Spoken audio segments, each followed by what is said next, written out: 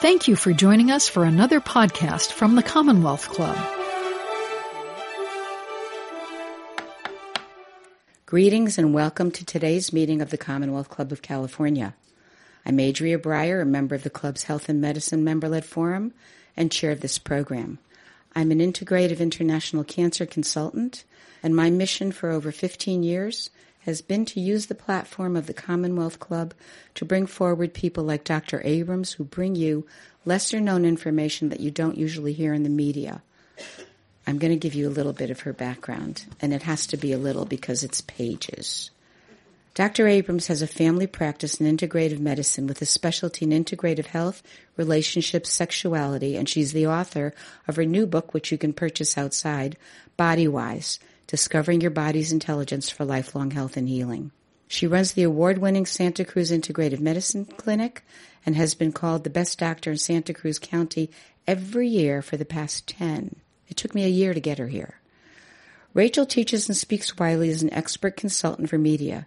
She has a number of other books, including 8 Dates, Essential Conversations for a Lifetime of Love. I would really encourage that since our relationships tend to be breaking up. It'll foster conversation. It's an easy read, and it's well worth getting. The Man's Guide to Women. We don't even have to go there. That's a good one. The Multi-Orgasmic Woman, The Multi-Orgasmic Couple. I'm not going there either.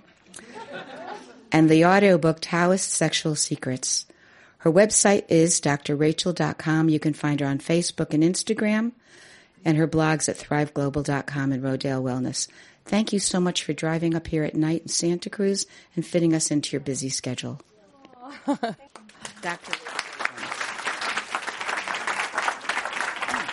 Thank you. Mm-hmm.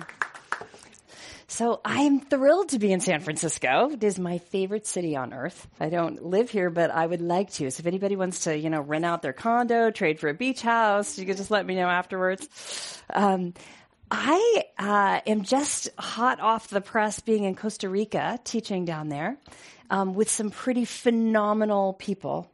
One of them was Cristiana Figueres, and this is my husband Doug in the back here. It's okay, you can wave. He is her literary agent. She's about to publish a book.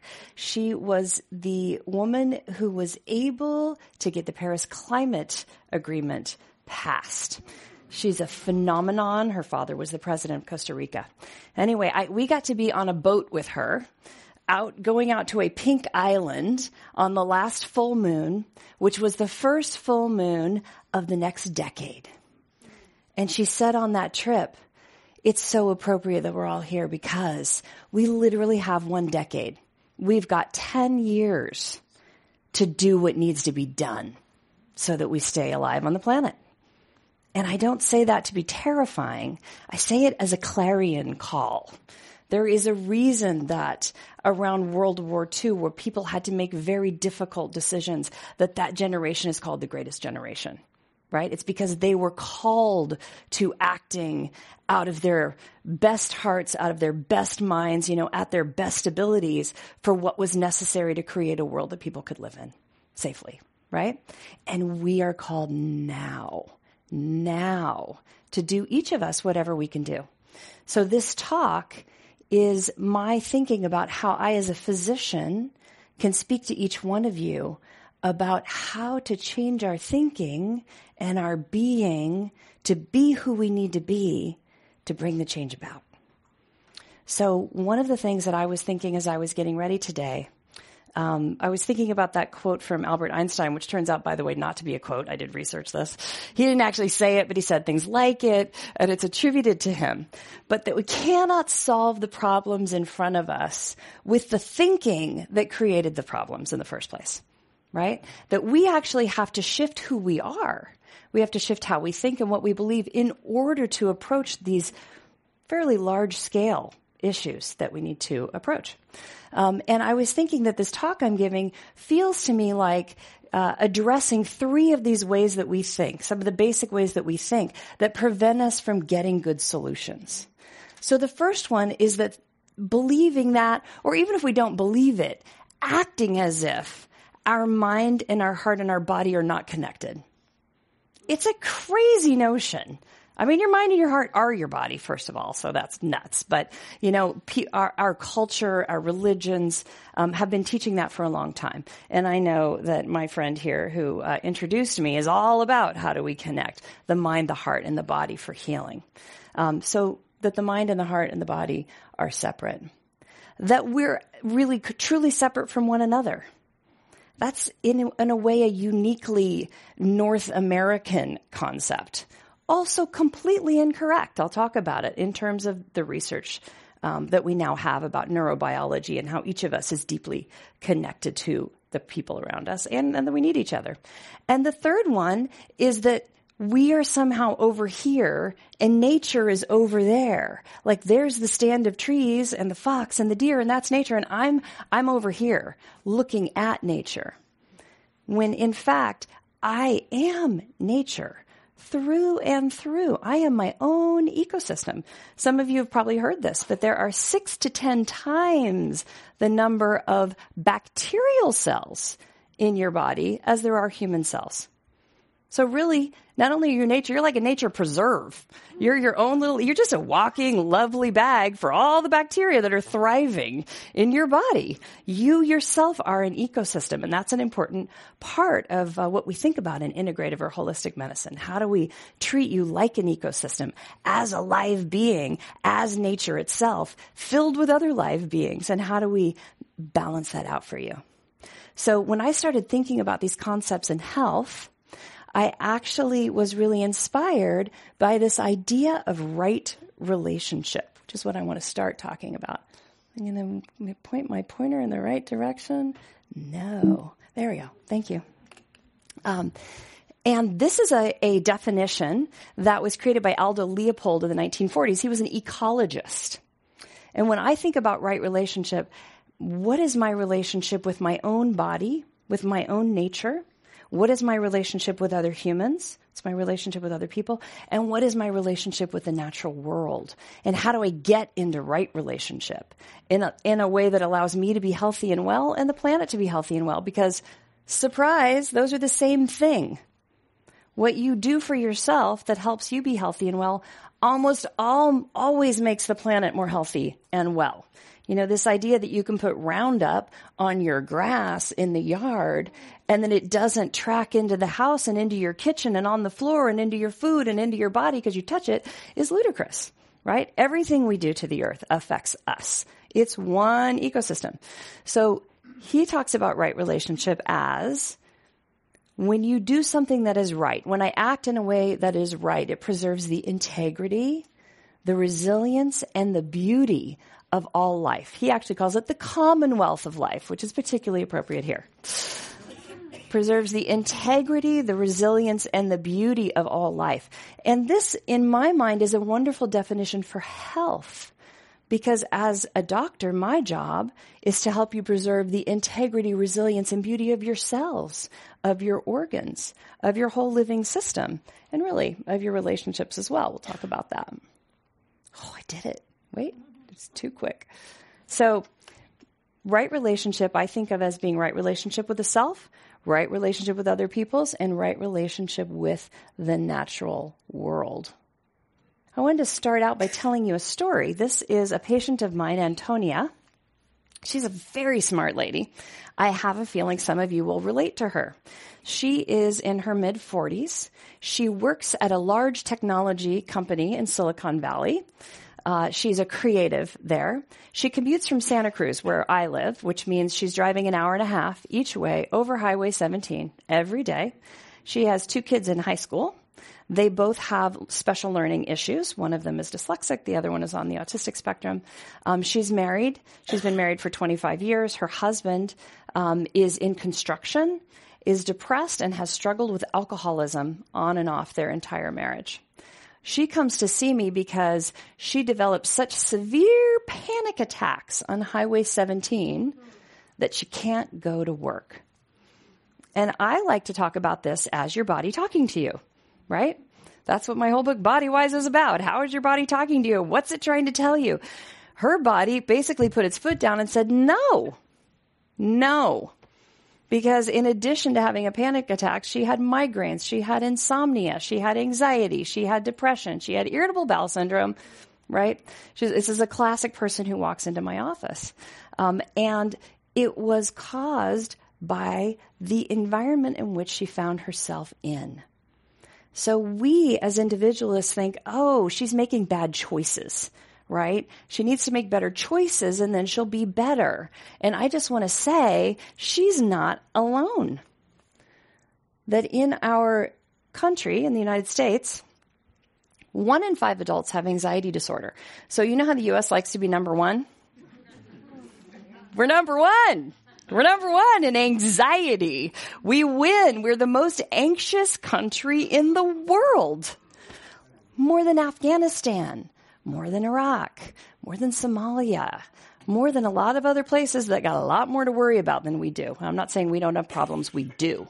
But this is one of them, right? We've created a culture that isn't friendly to the human organism. And the millennial generation is the most anxious generation that has ever lived. And I take care of a lot of kids in the next generation, high school students, junior high students. They're going to make the millennials look calm. It is not getting better. It's getting worse. We have a continued decline in life expectancy. So in this country, and actually in most places in the world, life expectancy increased every year until 2 years ago. And 2 years ago, life expectancy began to decrease in the United States. People born today, like my kids, won't live as long as I do. And this has mostly been because of chronic disease, because of our diet, because of obesity, because of diabetes, high blood pressure, high cholesterol, stress, anxiety, all of those things that cause disease in the body. Well, those things actually stayed stable. Good news. Obesity stabilized, diabetes stabilized. That's great. It's still at ridiculous levels, but it's better, or it's improving. It's not getting worse. Who knows why life expectancy decreased this year? Suicides. Suicides and overdoses. Suicides and overdoses. So our threats are, in a way, from within our society. Antonia and we don't live in a vacuum. We live in a place suffering from all these issues.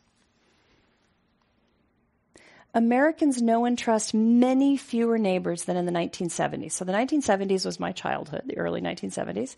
And, I took off on my bicycle in the morning and I ran around town. I went to piano lessons and I went to the swimming pool and I was 8 or something. And Mom was like, be home by sundown. Right? That was my big, and it was fine parenting. It was reasonable parenting. The world is really different now. And we don't know each other. We're losing community.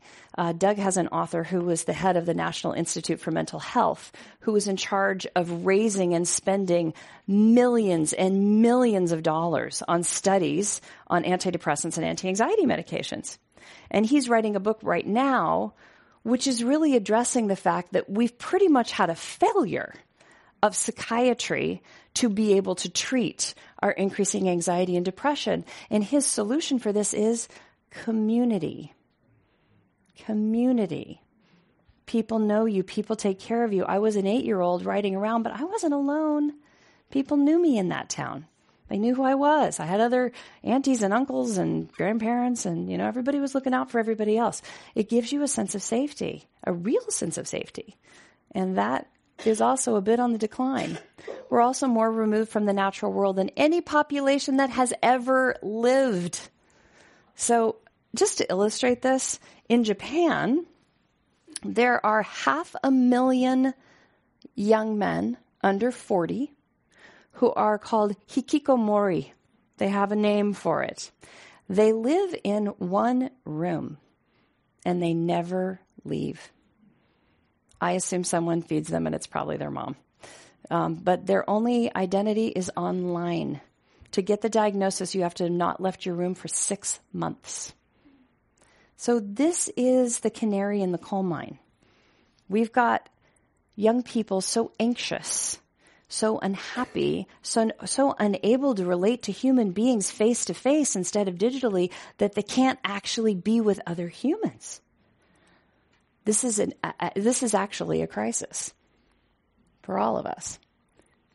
So what are we made for? I want you to just think about this for a second. Your physiology, this beautiful body that you're in, the physiology is 10,000 years old, okay? And the physiology was brilliantly created for creatures that sleep when it's dark, are active most of the day, are having to work hard to get food, and they're mostly eating a lot of fiber and not a lot of sugar and, occasional animal protein and a lot of vegetables, right? We are meant to be living in communities of 150 to 1,000 people. So human civilizations until relatively recently were between 100 and 1,000 people. Can you imagine how different it would be to know about the tragedies and the losses and the celebrations of 100 to 120 people or to 1,000 people? Completely different idea, right? We know about 7 billion people and counting all the time. So we have to create an environment that is friendly for the physiology we have. There hasn't been much change. And we're living in a world where we're in wrong relationship with ourselves, with our bodies, with other people, with the natural environment. We have to figure out how to be in right relationship with that physiology. And that's really what this talk is about. So this is actually, my daughter drew this. This is Antonia. Just as showing you. Has anyone ever felt like this? I feel like half my life was like this. She's trying to balance everything and she's hardly doing it, right? And what she needs is companionship, a friend, a little bit of nature, some time off, a little more reasonable work schedule, right? If we could deliver that environment for her, she wouldn't be anxious and having panic attacks and depressed. Now, I'm not saying never use medication. I do use it sometimes, but it is there to decrease symptoms so we can do the work that's necessary to heal the body, right? And so Antonia came to see me. I immediately got her into counseling. She started working with her husband. She wasn't sleeping, in part because she was in her mid to late 40s and perimenopause and having hot flashes, in part because she was anxious, in part because when I asked her, well, when you paid attention to your intuition, to what your body was telling you, what do you feel when you go to bed, when you walk in the bedroom? She's like, I'm anxious. I was like, you're more anxious? Yeah, she's anxious because she's sleeping in the bed with a man with whom she's struggling. She has a rough relationship. He's drinking again. They're fighting. She is not relaxed when she's trying to go to sleep. So part of our intervention for her was she had another room with a window. It was like a closet, but it had a window. And we set up a bed for her in there. Separate bed, quiet, dark. She brought some of the things she values in there with her. And her sleep improved dramatically. We did a few other things too, treated with some hormones for menopause. We used some herbs that were safe. But just improving her sleep made a massive difference in how she felt. And that had nothing to do with pharmaceuticals. So I want to start out by talking about having right relationship with self. This is really what my book Body Wise is all about. How do we get into right relationship and have integrity, have resilience and beauty with our own bodies, with what we say to ourselves, with how we behave. So body intelligence, which is what I talk about in that book, is the ability to listen to your body's signals and pay attention in order to make good decisions. So we used to do this, meaning 1,000 years ago, and many people's today still, without really having to think about it. We didn't have to relearn it. It was just basic to our survival. You had to know if you were trying to track animals when you were hunting, or you had to find plants that were safe to eat, or you had to pay attention to the wind and the weather because you had to know what was going to happen in terms of a storm. Your senses were wide open all the time. We have dialed down our sensory world in order to handle the overstimulation that's all around us. But has anyone ever found, like if you went on vacation, I said I was just in Costa Rica in the jungle, but you went somewhere that was really quiet and there was no digital media, and how different it was, what you heard and what you smelled and what you saw, right? It's like your whole world opens up. And has anyone ever flown back into the airport and been like, oh my God, right? Overwhelmed. It's amazing what's possible. So this is what, for example, animal trackers use. So if you watch them, it's kind of remarkable because they're looking for detailed signs like, is a twig broken or is there a paw print in the dirt? But they're also feeling inside their body their own intuition about where do they think that animal is? What did it look like? What way was it turning when it hit that branch? It's this deeply body intuitive connection with the natural world that they're using to track animals, which humans have been doing forever. The reason it's important to listen to your body intelligence is like my patient Antonia. If you don't listen to your body, like, I don't know, you're doing a job and every time you go to work, you feel this real tightness in your gut and you really hate it and you don't pay attention to it. And like Antonia, what a friend of mine said is if your body wants to tell you something, it'll give you a signal. If you don't listen, it'll give you a little shove. And then if you really don't listen, you're going to get a bitch slap from the universe, right? So this was Antonia's bitch slap from the universe, the panic attack on the highway. Now I can't even go to work. I can't even get there because I can no longer drive because of how anxious I am. The reason it's important to listen to that is we don't want to get to that point, right? I know we talk about cancer quite a bit up here from the stage. I will never, ever, ever say that someone is responsible for their own cancer. I think that's cruel. And shit happens in life, excuse my language, but I do think that sometimes things happen randomly, and cancer is sometimes that bitch slap from the universe for people who need to shift or they need to change or they need to transform in some area of their life. If we listen sooner, then we can actually avoid some of the bad things that happen to us. And we can guide our healthcare practitioners. And this makes us better at everything we do. It makes us better leaders. It makes us better managers. It makes us more productive. It makes us better speakers and influencers, because when you're in your body and you're actually listening to your body, you have more power in the world. And maybe even more importantly than that, it makes us happy. It makes us happy. If you're inside of your body and you're actually listening to what your body's telling you, you get access to more joy. You get access to more play. You get access to more pleasure, right? This is a much more dialed up way to live. I often say, emotion has a volume dial. And if you've had painful experiences, you may have turned down your volume. Like, I don't want to feel because it was too painful. It's a good way to get through a traumatic time, an event. There's nothing wrong with that. The issue is when many of us stay dialed down. And when you're dialed down, you don't get joy either. If you turn up the volume, you're going to feel pain, but you also get to experience ecstasy, right? The fun parts of being a human animal. So we're going to do a little exercise. This was taught to me by Julie Gottman, who's one of my co-authors in a couple of the books that I've written. And we're going to practice having body intelligence. So I want you to close your eyes and take a deep breath for me. Put your hands on your belly. Get settled in your chair. Put your feet on the floor. Deep breath in through your nose and out. And another deep breath in and out. And I want you to let come into your mind something that you love in an uncomplicated way, not a person, but let's say kittens or sunsets or the ocean. Something you love just without restraint in this very simple way. And as soon as something comes to mind, if several things come to mind, just pick one. As soon as something comes to mind, I want you to begin to repeat to yourself over and over in your head, I hate that thing. My apologies, we're not going to do this very long. I hate sunsets. I hate roses. I hate puppies. Whatever your thing is, I hate chocolate. I hate it. As you say it over and over again, notice what you're feeling in your body. What sensations do you have in your face, in your shoulders, in your chest, in your belly?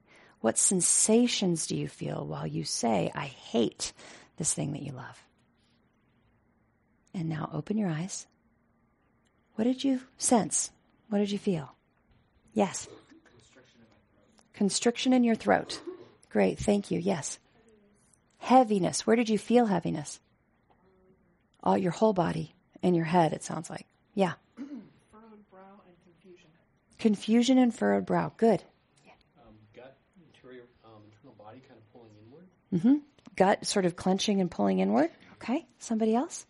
Yeah. I was kind of feeling myself getting more and more separated. That's so interesting. So the thing that you love, you really love, was moving further away from you. All right. Anybody else? Yeah. Nausea. Yeah. Like a tightness that I felt in my cheekbones and my fingers, but it was like Yes. Tightening and tingling. So we've got tightness and tingling and pressure and nausea. And, we're kind of in this posture, right? This is a protected posture because you are lying to your body, right? And your body is going, no, right? So this is your body saying, no. Okay, so let's close our eyes. Now we're going to have our body saying, yes, this will be more fun for you. Okay. So over and over again in your head, I love fettuccine Alfredo, whatever your thing is. I love bunnies. I love waterfalls. I love tropical fruit. Whatever you love, I love kitties. And as you're saying that, I can feel how different just the room feels from up here, but what do you sense in your body? What sensations do you note in your body? And go ahead and open your eyes again. Yes, go ahead. Opening, like I want to stretch out. Opening like this. Yes. starting to smile more. Starting to smile more. Somebody else. Release. One more time. Release. Release. So a little lightness. Yeah. I actually felt heaviness and just relaxation. Nice. So everything relaxed. Anybody else? How about in the chest or the belly? Yeah. My breath deepened. Breath deepened. Good. Yes. Felt a tingling sensation. Tingling sensation? Where was it? Just kind of like in my legs. In your legs. Nice. You're right here? It felt like my body was transcending. Yeah. Body was so you felt light, kind of lightness, or like you're moving upward, right? So everything here is lightness, tingling, moving. It's this posture, right? Completely, it's the opposite posture, right? This is the yes. It's a vulnerable posture, but it's a celebratory, I feel safe posture. So these are simple body signals. Like, has anyone ever, I'm in the process of interviewing for a new nurse in my practice right now. And has anybody ever either met a new friend or interviewed somebody for a position and just had this sort of bad feeling? Despite the fabulous resume or the fabulous recommendation, right? Just this bad feeling. Anybody? Yes? Did anyone hire them anyway? No. Good job. Well, I have. Thank you. Thank you. I have. How did it go? Not well. Didn't go well for me either. Because your body knows things, right? You have this gut intuition. There's an incredible array of nerves around your abdomen. This is the abdominal brain down here. So when we have these body sensations, it's really our body drawing from all of our sensory input, all of our experience, all the micro expressions on this person's face, right? To give us information that isn't necessarily in our consciousness. Very important. And as I was saying about our friend Antonia, she had that intuition. She needed to not be sleeping in the same bed with her husband. And it seemed to work for her when we got her out. So when I talk about body health, and I talk about this quite a bit in Body Wise, my book, the 5 fundamentals of health for everybody, and this is not news, this is not groundbreaking, but it is kind of how I think about it, are eating, what you put in, everything you put in, sleep, move. So Antonia is commuting an hour and a half on each end. She's got 2 kids with learning disabilities. Do you think she is exercising? She's not exercising at all. I will just tell you, not at all, because on the weekends she's so wiped out she can barely function. Love turns out to be more important than anything else up here. it is more important in terms of your health and well-being, in terms of your lifespan and how well you are during that lifespan than what you eat, whether you exercise, whether you sleep, much more important than everything else. We're wired to be with other people. Or animals, by the way. We'll talk about that too. And finding purpose, which is also really important for longevity. So the second piece, so there's finding right relationship with the body. And then how do we get into right relationship with other people? So as I was saying, it's tremendously important for your well-being. We now have so much research demonstrating the importance of community, of many levels of relationship, of personal love relationships, yes, but also friendships, and also even just casual communities. So if you are, the more communities you're a part of, it could be your bowling league, it could be a book club, it could be your church or synagogue or a temple. It can be really any kind of community, but the more communities you're a part of, the better immunity you have, the better your immune system functions. So they did this study where they looked at community involvement and then they infected everybody with a rhinovirus in their nose. It's a common cold. And substantially less infection rates in the people who had the highest number of communities. Amazing. You are listening to the Commonwealth Club of California. Hear thousands of our podcasts on iTunes, Google Play, and Stitcher. Learn about our travel programs to exciting domestic and international destinations. And when you're in the Bay Area, please join us live for any of our 500 programs each year. You can find us online at commonwealthclub.org. Now back to our program.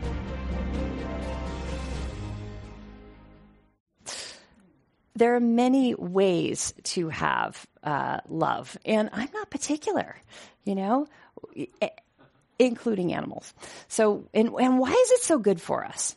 It's because when we touch other people, or animals for that matter, animals that we love, our oxytocin goes up. This is a hormone that causes, well, it's actually used in childbirth and in breastfeeding, but it's calming. It reduces our cortisol. It helps cellular recovery and adrenal function. It increases prolactin, which is another calming hormone and oxytocin increases affection. So once you have affection, your oxytocin goes up. You want more affection. There's a positive feedback loop to it.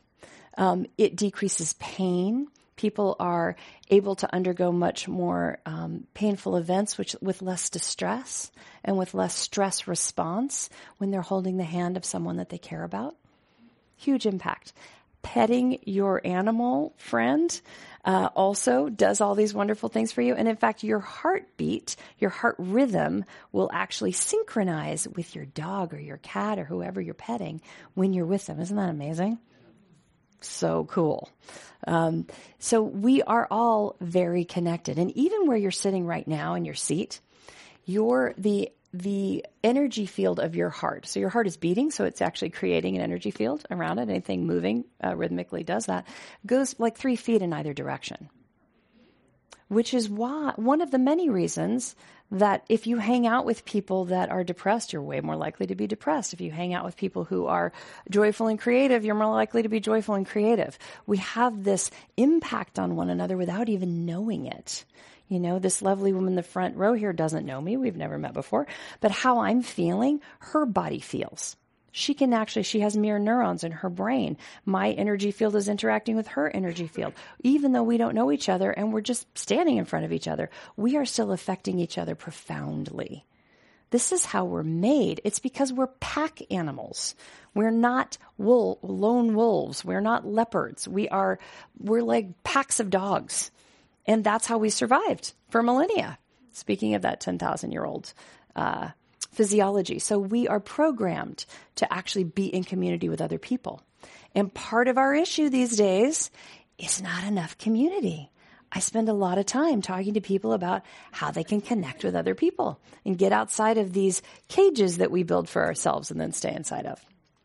We depend on the other in order for us to be fully who we are. If you build the real concept of, we, then all real harmony develops. After all, none of us came into the world on our own. One individual, no matter how powerful, how clever, cannot survive without other human being. Let's wake up to the fact that we have been created for this being family. And that is how we flourish. Human being, no need introduction. The human brothers, sisters, whether you know or not, smile. I didn't get a chance to introduce that to you first before it went on. But so this is Father Desmond Tutu, who's the Archbishop of South Africa. Many of you are probably familiar with. He is one of the people responsible for the fall of apartheid in South Africa, and the Dalai Lama, who probably needs no introduction, but he's the spiritual leader of Tibet. And that is a clip from a filming of that my husband Doug did for the Book of Joy back in Dharamsala now 3 years ago. And I got to be there for that. I've been Father Tutu's integrative doctor for many years now. I love these two because they're such a wonderful example of human-to-human interaction and love. And it's broad, right? They actually love all of humanity, and that's not easy to do, right? Okay, so this is shamelessly borrowed from Father Tutu in his book, The Book of Forgiving, with his daughter Impa, and also the steps in Buddhism of coming to peace and forgiveness. So I started thinking about, okay, if we're not in right relationship with our bodies, with other people, or with the natural world, how do we get there? So this was my attempt to kind of build some of those steps. So the first step is perspective. So if we think about Antonia, part of what she had to do is look at her life and step back a little bit from it and go, okay, how can I, see this with a little bit of objectivity? Obviously, if it's your own life, it's a little bit challenging. And notice all the things that I point out to her. How many hours she's working, how little she's sleeping, everything she's trying to do for her kids, that she's the primary breadwinner, that she can't count on her husband to help her that much with that because he's struggling with alcoholism, that they're fighting, that she never sees her friends, that she's disconnected from her community, that she never exercises, and that she's never outside, right? The second step is acceptance of what is. So, for example, she has been trying to get her husband to stop drinking for a long time. And she finally had to come to that point of going, he may never stop drinking. It's not that he doesn't love me. It's not that he doesn't adore his children. He's struggling with his addiction, and I can't control that. But can I live with it anymore? Maybe not. Maybe I'm done, right? So acceptance of what is. He may never get clean and sober. Given that that's true, what are my choices? Compassion. Compassion for herself in this situation, compassion for her husband and his great tries and many tries to get clean and sober and be present for his family and earn a living and all the things he's trying to do. Compassion for her kids, compassion for her boss at work who is hard on her and driving her hard inside the giant corporation that she's a part of. And most importantly, compassion for herself. And then discernment. So discernment is that last step of, okay, given all of that in this particular relationship, am I going to continue? Am I going to figure out how to stay connected? She's been trying to be connected with her husband for the last 25 years. Or am I going to let it go? And we all have to do that. There is no one in this room who hasn't had a relationship that did not contribute to your well-being. Am I right? A friendship, a family member, somebody. And you really have to ask yourself, I had a patient, I want to tell you, really have to ask yourself whether that relationship is one you want to encourage. I had a patient who came to see me with abdominal pain because she already saw her regular doctor, and her regular doctor said, oh, it's in this location, maybe it's your gallbladder, let's get an ultrasound and some blood work. Blood work was totally normal. She wasn't having inflammation, but she had gallstones. Reasonable diagnosis for the doctor, who said, you need to have your gallbladder out. But I live in Santa Cruz, and my practice specializes in people who don't want to do what their doctors say, pretty much. Which I understand. And she didn't want to have surgery. So she came to see me to see if I could get her out of having surgery. So when we talked about it in more detail and I got the whole story of her life, we finally found out that she only has pain after she talks to her mother on the phone.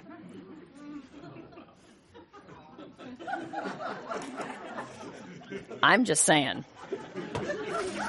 So my prescription for her literally was not to talk to her mom for a month. And she didn't. And she had no pain. So then we had to figure out, how am I gonna, how are we gonna help her be in relationship? Her mother was physically abusive. Her mother was emotionally abusive when she was a child. She was an only child. She felt a lot of obligation to do something for her elderly mother who had no one else. But she had to do it in a way that didn't cause her pain. And she had a pretty good body feedback system for doing so. So she did initiate contact again. She set ground rules. As soon as her mother got abusive, she hung up the phone. When she didn't do it fast enough, she got abdominal pain again. Right? Discernment. We all have to do it. So right relationship with nature, I'm really excited to talk about this because there's just so many beautiful things to say about it. And of all the areas I've talked about, this is the one that has the newest, sort of most burgeoning research about it. So this is a slide you're never supposed to make in a presentation, right? Don't make a crowded slide with too many studies. Too bad. I wanted just to point out how many things are on the slide, right? This is published in 2013, and it was a review study of all the studies that have been done on the benefits of the exposure of nature to your health. And it goes on and on and on. Increased self-esteem, improved mood, reduced anger and frustration, psychological well-being, reduced anxiety. Tons of psychological benefits. And then better performance, better productivity, improved academic performance and learning and ability to perform tasks and cognitive function, blah, blah, blah. Increased spiritual well-being. A huge number of positive physiologic benefits. So the kicker here is reduced cardiovascular, respiratory disease, and long-term illness. That pretty much sums it all up. And then this last part, which I think is really hopeful and actually kind of exciting, facilitated social interaction, enables social empowerment, reduced crime rates, reduced violence, enables interracial interaction, social cohesion, and social support. That's huge. That is huge. So what does that mean about the fact that our inner cities often have no nature? What are we doing to the human animal? It's not normal. It's not normal for our being, and it doesn't help us do anything we do well. Doug was just telling me on the way up here that he's working with a new author who has a study out, who was telling us about a study that if you live on a street that, and they're looking at multiple neighborhoods controlling for socioeconomics, for race, for class, for education, and for health. But that if you live on a street that has 10 more trees than the street that this other group of people in the control group live on, your physiology, like when we look at your aging according to physiologic indicators, your physiology is 7 years younger. 10 trees, 7 years. 7 years. So we need to live in cities. We need to live in cities so we can leave the natural world alone. I'm not suggesting we all move to the country. That won't work. But in our cities, we have to have nature. We need nature. The degree of depression for somebody living in an apartment who can see one tree outside their window is substantially less. One tree. It's a big deal. Oh, and I'm just going to go forward a little bit. This is a great video. You can look it up online. This is the honey bird. Honeybird. Help me out. Honey guide. Thank you. I just had one of those moments. Honey guide. So this bird is remarkable in that, and this is a slide from Tanzania in Africa and the Hadza tribe. So this is a hunter-gatherer tribe that still lives in communion with the land. And as they say, they never go hungry because they've got nature's supermarket all around them. So they gather their food every day. They don't farm so that nobody argues over what they have. They share everything. And this bird is in their environment, and the bird has evolved over time. It has calls for other honey guide birds, but it has a very specific call for humans. So the bird flies around and calls the humans, and the humans have a special call for the bird. And so the humans make the call for the bird makes the call for the humans, then they find each other. The bird, meanwhile, has sussed out where the honey is, because the bird can find it. It's in the trees. So the bird finds the honey, and then it finds the humans. And then the humans find the bird, and then they follow the bird to where the honey is. Then the humans smoke the bees out, take the honey out, and what do you think the first thing they do is? They give it to the bird. They give it to the bird. The bird digests the honeycomb, the bird digests the honey, and the bird eats the grubs in the honeycomb. So this is what we're created for. We are not adjacent to nature. We are nature itself. We're supposed to be a part of nature. So I want you to close your eyes and imagine you're in a forest. You live in a place that has tremendous forests. So imagine you're in Muir Woods or wherever you like to go best, even in Golden Gate Park, and that you're looking up at those trees and you're smelling it, and the leaves and the needles. So when you are in a virgin forest, where you are standing under one footfall is 10 kilometers of mycorrhizal network. So this is a network of the tree roots working in tandem with the fungus roots, with the mushroom roots under the ground. And under one little footfall, 10 kilometers of that communication system. It is a neural network underground. And those trees actually communicate with something that looks just like glutamate, which is a neurotransmitter in the human brain. And they tell each other things through that. And they have sonar where they can find water. And their leaves release pheromones, just like our armpits and our sweat, so that the trees can communicate with each other. You can go ahead and open your eyes now if you want to. So that if a pest comes into the forest and starts to eat the tree sends a signal through the mycorrhizal network, through its pheromones downwind, to tell the other trees that there are pests, and they all upregulate their tannins, those bitter elements in vegetables and plants, so that they're less delicious for the insects. So in Canada, when the Japanese beetle came through, the virgin forests 4 times as likely to survive as the forests that had been logged and didn't have this intact communication network. If you're a baby tree in a virgin forest, and you have a mother tree, meaning a big old tree that is interconnected, you're 4 times as likely to survive because that tree actually sends carbon through that mycorrhizal network to the baby trees to feed them when they need nourishment. The trees and the plants, and they're not just connected to their own species, they're connected to the other trees too. So the trees under the ground are deeply connected. We are deeply connected with each other, as we talked about. And I want you to guess what we're looking at right here. So who has a guess of what this first photo is on the left? Neural network, good guess. Galaxy is closer. This is dark matter. So this is what dark matter looks like in the universe. And look at how similar that network is to the next photo. Who knows what the next photo is, the green one? Looks like dendrites. It's not. A delta. It's a river delta. It's a river delta from space. And the next one? Tree roots, right? And the next one? Good guess. Someone said sperm. Yes? It's a neuron. It's a single neuron from the brain. So nature is nature is nature. It is reproduced in the macro. It is reproduced in the micro.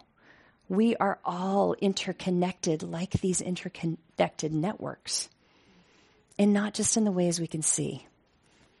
And it is that interconnectedness and that knowledge and functioning as if we're interconnected that allows us to be well.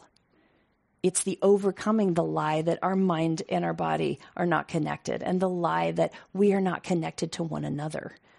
or that we're not connected to the natural world.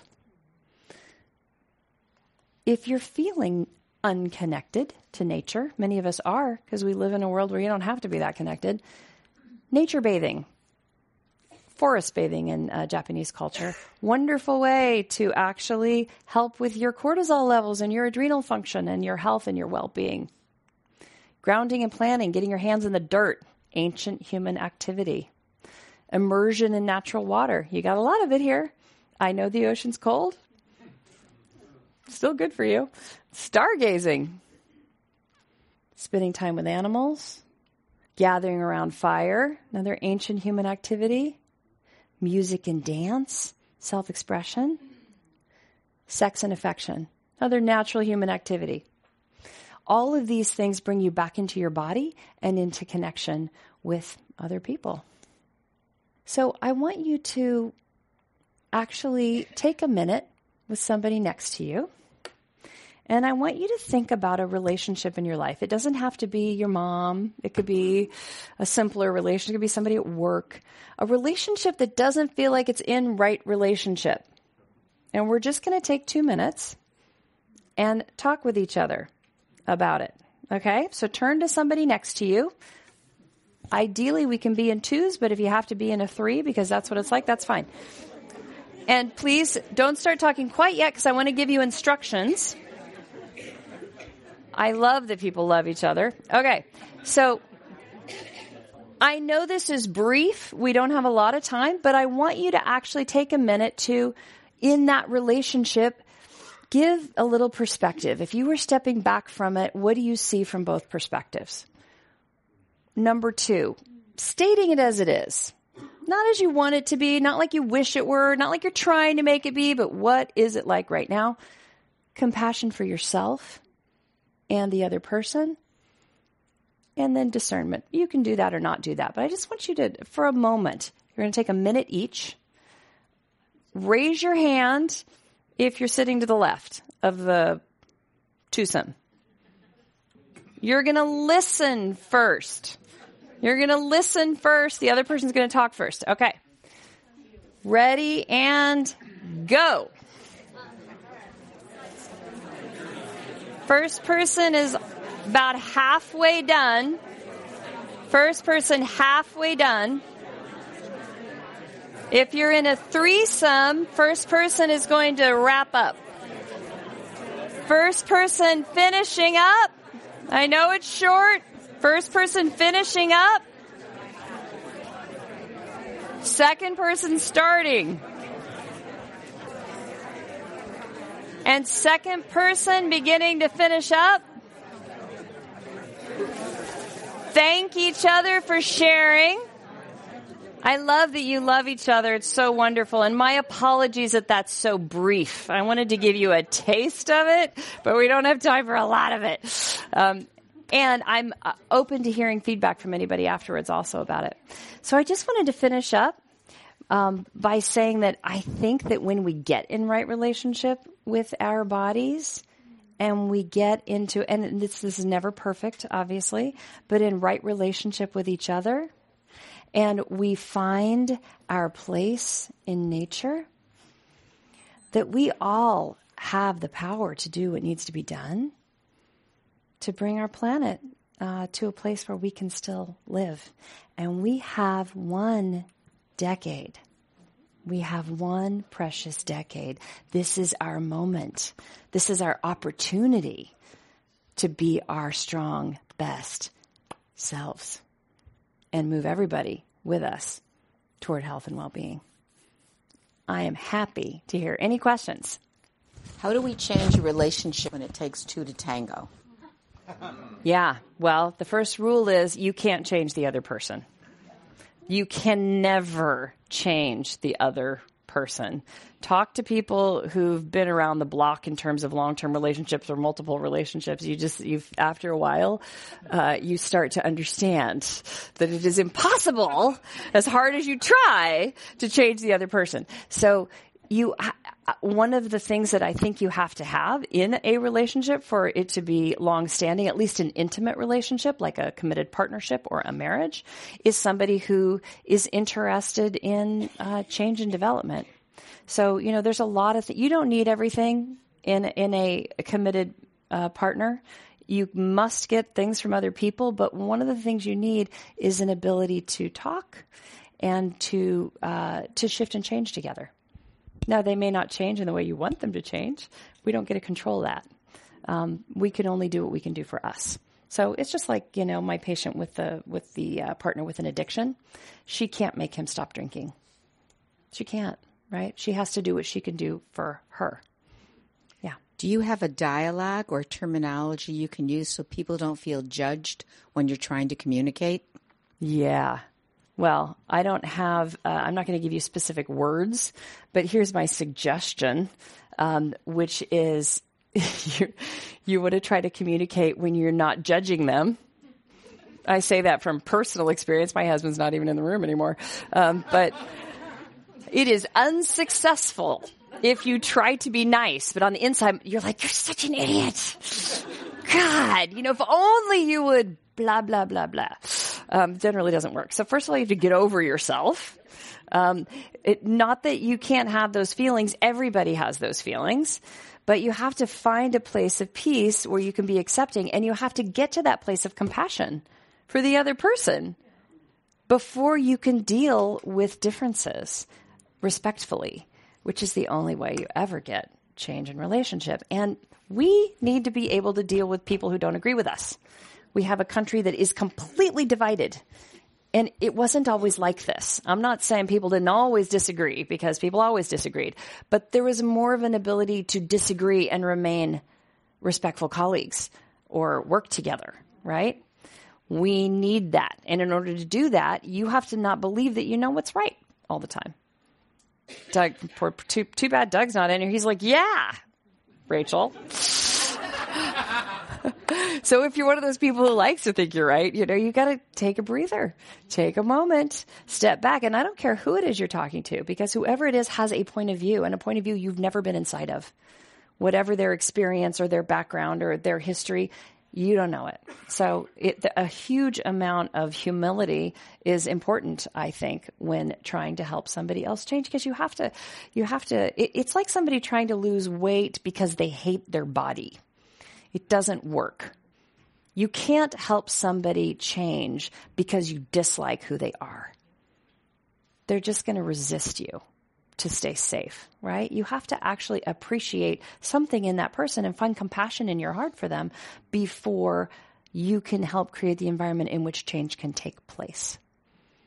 Yeah. So energy follows thought and communication.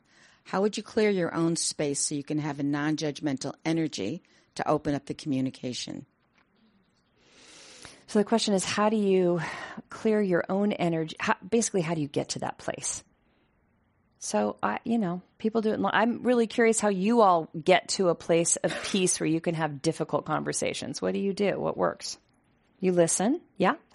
Take time out and breathe slowly and deeply for a little while. That is actually very helpful. And that is straight out of the Gottman Protocol. So Doug and I have written a couple books with John and Julie Gottman. They have a tremendous amount of research on what works and what doesn't work in relationships.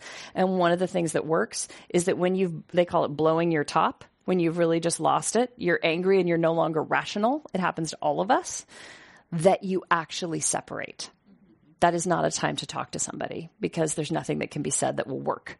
So John actually recommends, because they studied this, because he studies everything, that it's even better to just distract yourself by reading a magazine than it is to sit down and consciously try to, because when you're that angry, trying to go from that to a meditative posture, unless you're a really accomplished meditator, most of us are not, is difficult.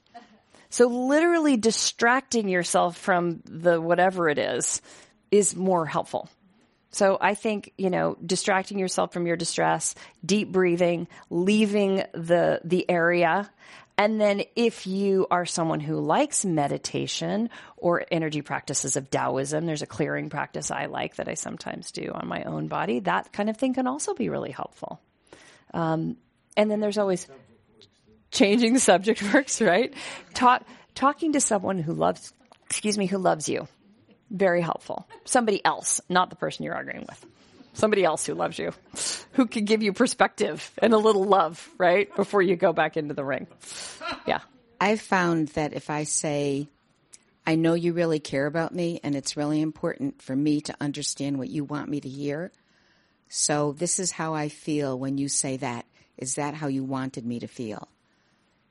And most of the time, people don't intend us to feel hurt. And if we're here, I find that if I'm hearing it that way and I communicate it that way, it changes the energy because there's no bad dog involved. Yep. No judgment. Yep, exactly. Because the clarity of that communication is, you said this, I'm not judging that. What I felt was this. That may not be what you wanted me to feel, right? It's not accusing them. It's not pointing the finger. I once had a San Francisco acupuncturist say to me, because she was saying, eat no sugar. And I was saying, but Doug brings cookies in the house. And she said, when you point your finger, there are 4 fingers pointing right back at you. I was like, okay. So it's that thing, right? When you accuse, you create those barriers. Well, and we're programmed in a world for somebody to be right, somebody has to be wrong. Yeah. To be good, somebody has to be bad. That's right. We pick that up from childhood, and that's what our listening is when we're upset. That's right. Anyway, last question. Yeah. Let's talk about the gut brain and depression and neurotransmitters and calmness. Wow. Okay. No problem. So the research on gut health and mood, I think, is particularly interesting. So there is already a ton of research on gut health. And by gut health, I mean everything from your swallowing, your digestive enzymes, your stomach acid, your motility, to your microbiome, which is the big fancy word for the organisms that live in your colon, primarily, where they're supposed to live. And they actually live all over your body, but a lot of them are in your colon. And when those are healthy and balanced, your body does well. When they are not balanced because you inherited compromised bacteria from your mother at birth, that happens. So if you look at a hunter-gatherer society, their microflora are like this. Ours are like this.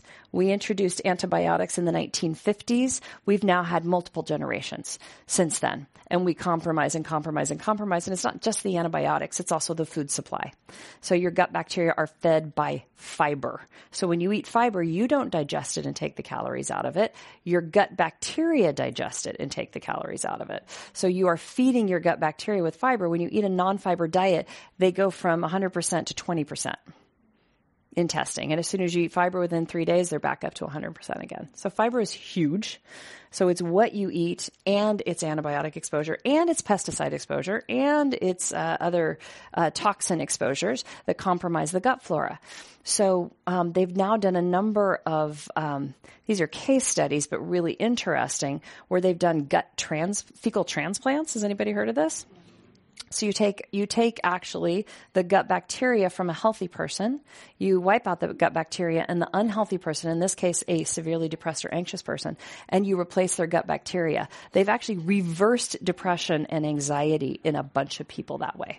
They've also reversed obesity, diabetes, inflammatory bowel disease, chronic infections. That's how important your gut flora are. Now, we're not going to do fecal transplants on everybody. It's a little complicated, but you can do lots of things that improve your gut flora. And one of the things I do as an integrative doctor, particularly with my patients with gut issues or who have autoimmune issues, or who have issues in which we need to optimize immune function, like cancer, for example, or other infections, you can test, label, analyze, feed, replace. You can get rid of bacterial overgrowth, yeast overgrowth, parasites, etc., and rebalance that gut flora in a way that allows the organism to be healthier and improve immune function. Was that the question? That was gorgeous. Okay. Dr. Abrams, I'm going to close the program now. If anybody wants to have a book, she'll be outside. We have so many people here that I'm going to have to ask people not to ask you questions, just let you sign your name like mad. And I'm going to come up and close the program.